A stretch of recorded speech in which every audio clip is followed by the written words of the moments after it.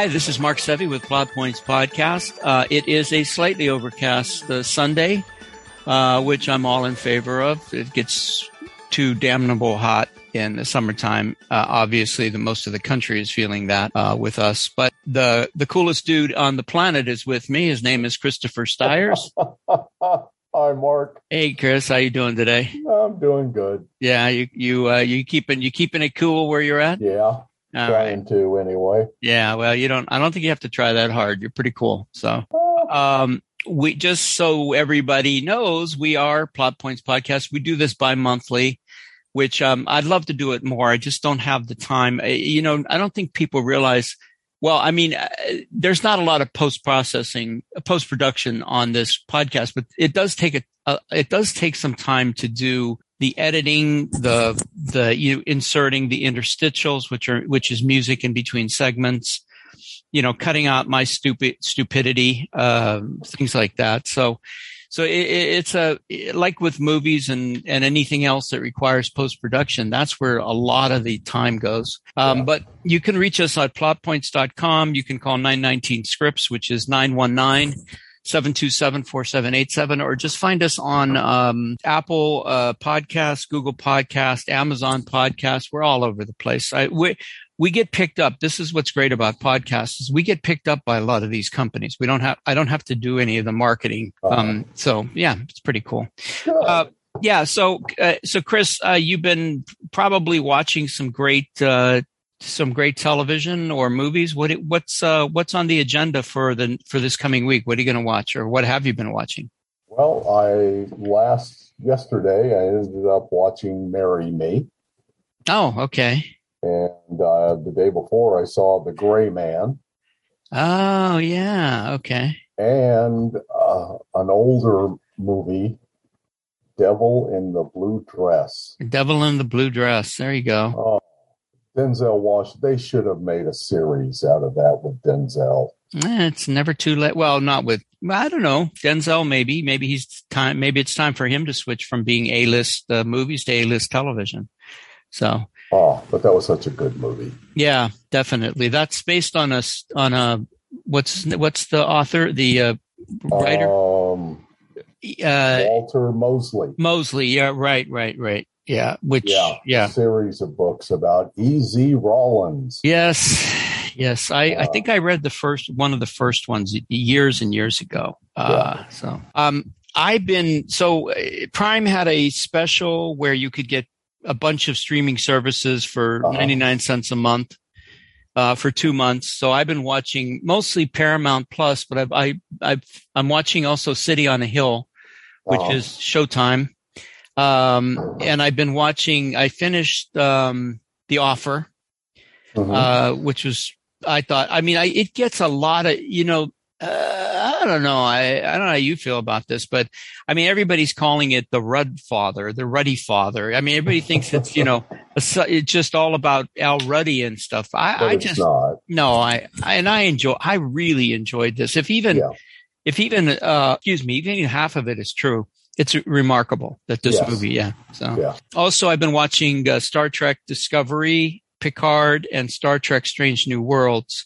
Pretty much in rotation. And they're all quite different. They all have different challenges. I think my favorite is, Strange New Worlds.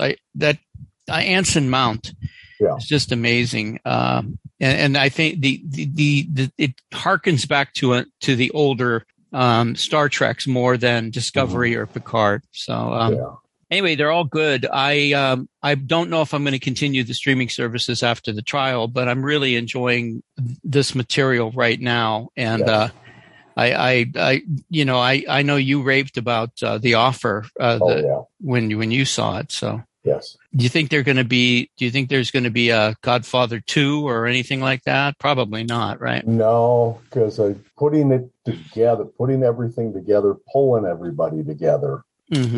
When you don't have any track record, that's different than, hey, we've won the Best Picture Oscar. Right. Who wants to come on board? Right. Godfather 2 won even more awards. It's considered one of the finest sequels ever made. So, on that. And of course, Al Ruddy isn't involved in Godfather 2. He went out to make The Longest Yard with Burt Reynolds, which, another terrific movie. So, all right. Well, let's see. So, we're Plot Points Podcast. Chris is a really accomplished author. 8 books and a 9th one in the works. Yes. Not in the works, writing it, in the works, coming up to be published, right? Yes. Yeah. And where are you in that process? My publisher editor has it. Okay. And she's supposed to be going through it, and then when she's done with, she'll be sending it to me to review. Now, I mean, how many pages is the book? Like a couple hundred? 300? No, it's actually the longest I've ever written. Oh, it's over 400 pages. Wow, that's a tome. Do you? You don't have to say if you don't want to, but I mean, do you go through it and read it again? Oh, more than once. No, but I mean, like after she sends it back, I'll end up reading it again. The whole thing, or just her, like. I'll go through the whole thing because she'll make comments or suggestions on something. And if I don't know what came before that, I may not understand what she's trying to tell me. I still think that's just, I don't think I have a novel, not that kind of a novel in me. I just don't think I can commit to that kind of, that kind of work. But let's talk about what else, as long as we're talking about this. You can find Chris at ChristopherStires.com. He has an Amazon author page, a Barnes & Noble author page, Smashwords, just about wherever. And his books are legitimately published by publishers. They're not self-published, which there's nothing wrong with that. I love self-publishing, but you got to be a special author for people to actually commit to time and money to the process of publishing your book. Yes. Yeah, your books must do pretty well, or else they wouldn't be out there. So anyway, and I can attest to the fact that they're well written. Always. You're welcome. You deserve it. What else have you been working on? I'm finishing up a rewrite of my latest screenplay. Mm-hmm. And I've got a fairly good idea for my next one. Oh, fantastic. I think. Okay. Well, you can ruminate on it as the summer progresses. So I've been dabbling in your world a little bit with some, I'm putting together an anthology, some really talented writers, and it's very close to being done. And after that, I'm going to do another one, but I'm going to focus most specifically on some screenwriting stuff coming up. And then I'm always, my classes are ongoing. I have a new semester starting Tuesday, if anybody's interested on that. And I will be running intro semester, I think, pretty soon. I got to make a decision on that today. And then let's see what else.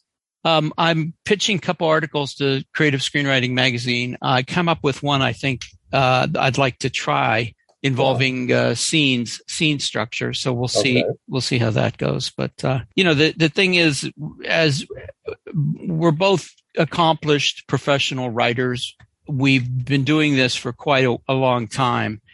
And one of our mentors told us, very wisely, no matter what he sells, he'll still be doing the same thing the next day, which is writing.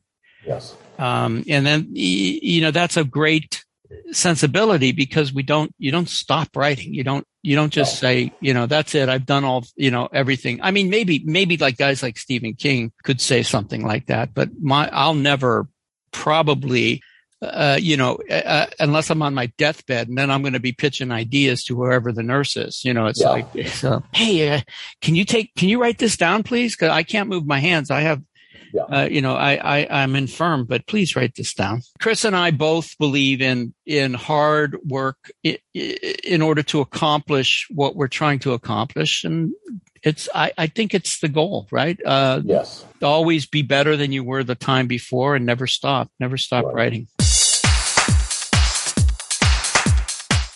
So we came up with, so again, plotpoints.com is the website. You can go to iTunes. I'm sorry, Apple Podcasts, Amazon.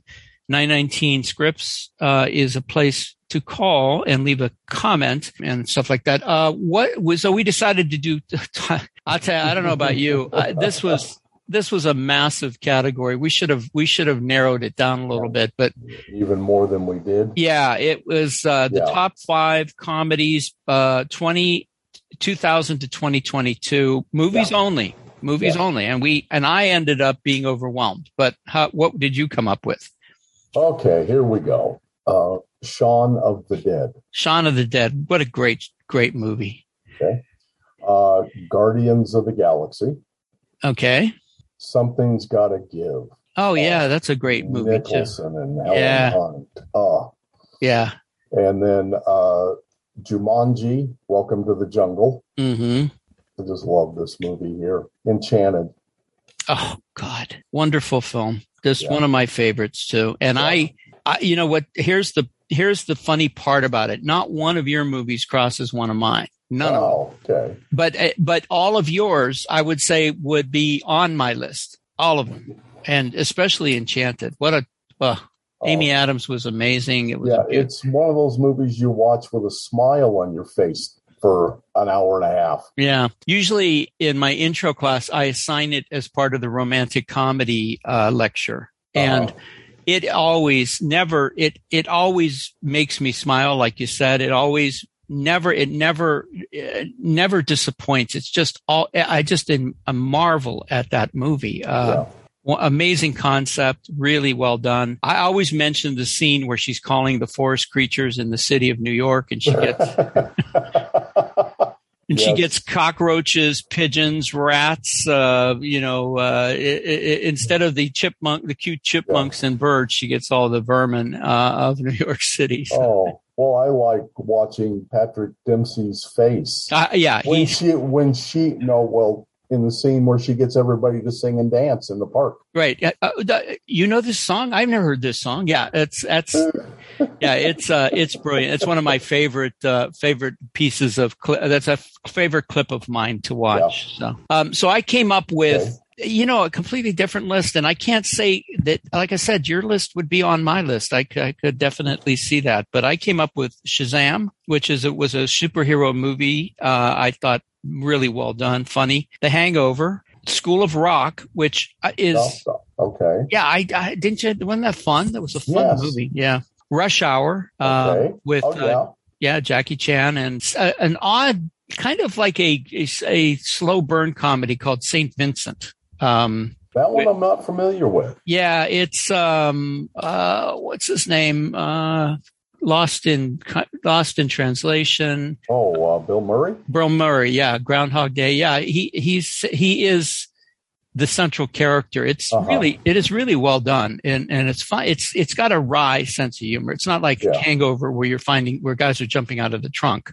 Yeah. But it's really well done. So anyway, there are 10 movies that you could watch this summer that would really tickle your funny bone, I think. Yes, I agree. Yeah. So Chris is at ChristopherStyers.com, and also on every bookseller on the planet. He has a. Your last one was Desire and Witchery. Yes. Okay, and that was a 3. Was that the novellas? The 3 novellas? Well, this one wasn't. The first 2 in the Thurian series are 3 novellas. Desire and Witchery is just one long novella. Okay. All right. Well, anyway, pick that up. Or Chris runs the gamut. I'm always surprised at the breadth of your writing abilities. Not that you're not a good writer, but I mean the fact that you change. You do sci-fi, you do alternate history, you do erotic fantasy. Yeah. Or sword and sorcery, I should say. Fantasy gives it a slightly different meaning. Anyway, it's really good. So, do we have was there a question sent this time? Yes. How do you create a good expo scene? Exposition. Yeah. Exposition. It's funny you should Those are tough. Well, and it's so for class on Tuesday, I have an example of a great exposition scene. And it goes back to, if you watch Raiders of the Lost Ark, my impression is that that's one of the better ones.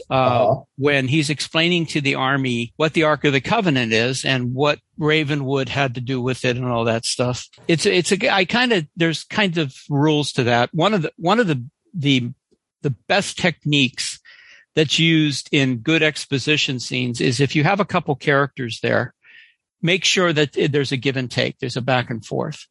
One character should not be giving the other character dry exposition. So if there's three characters in the scene and one of the characters is unaware of what's going on, the other two characters should ping pong back and forth.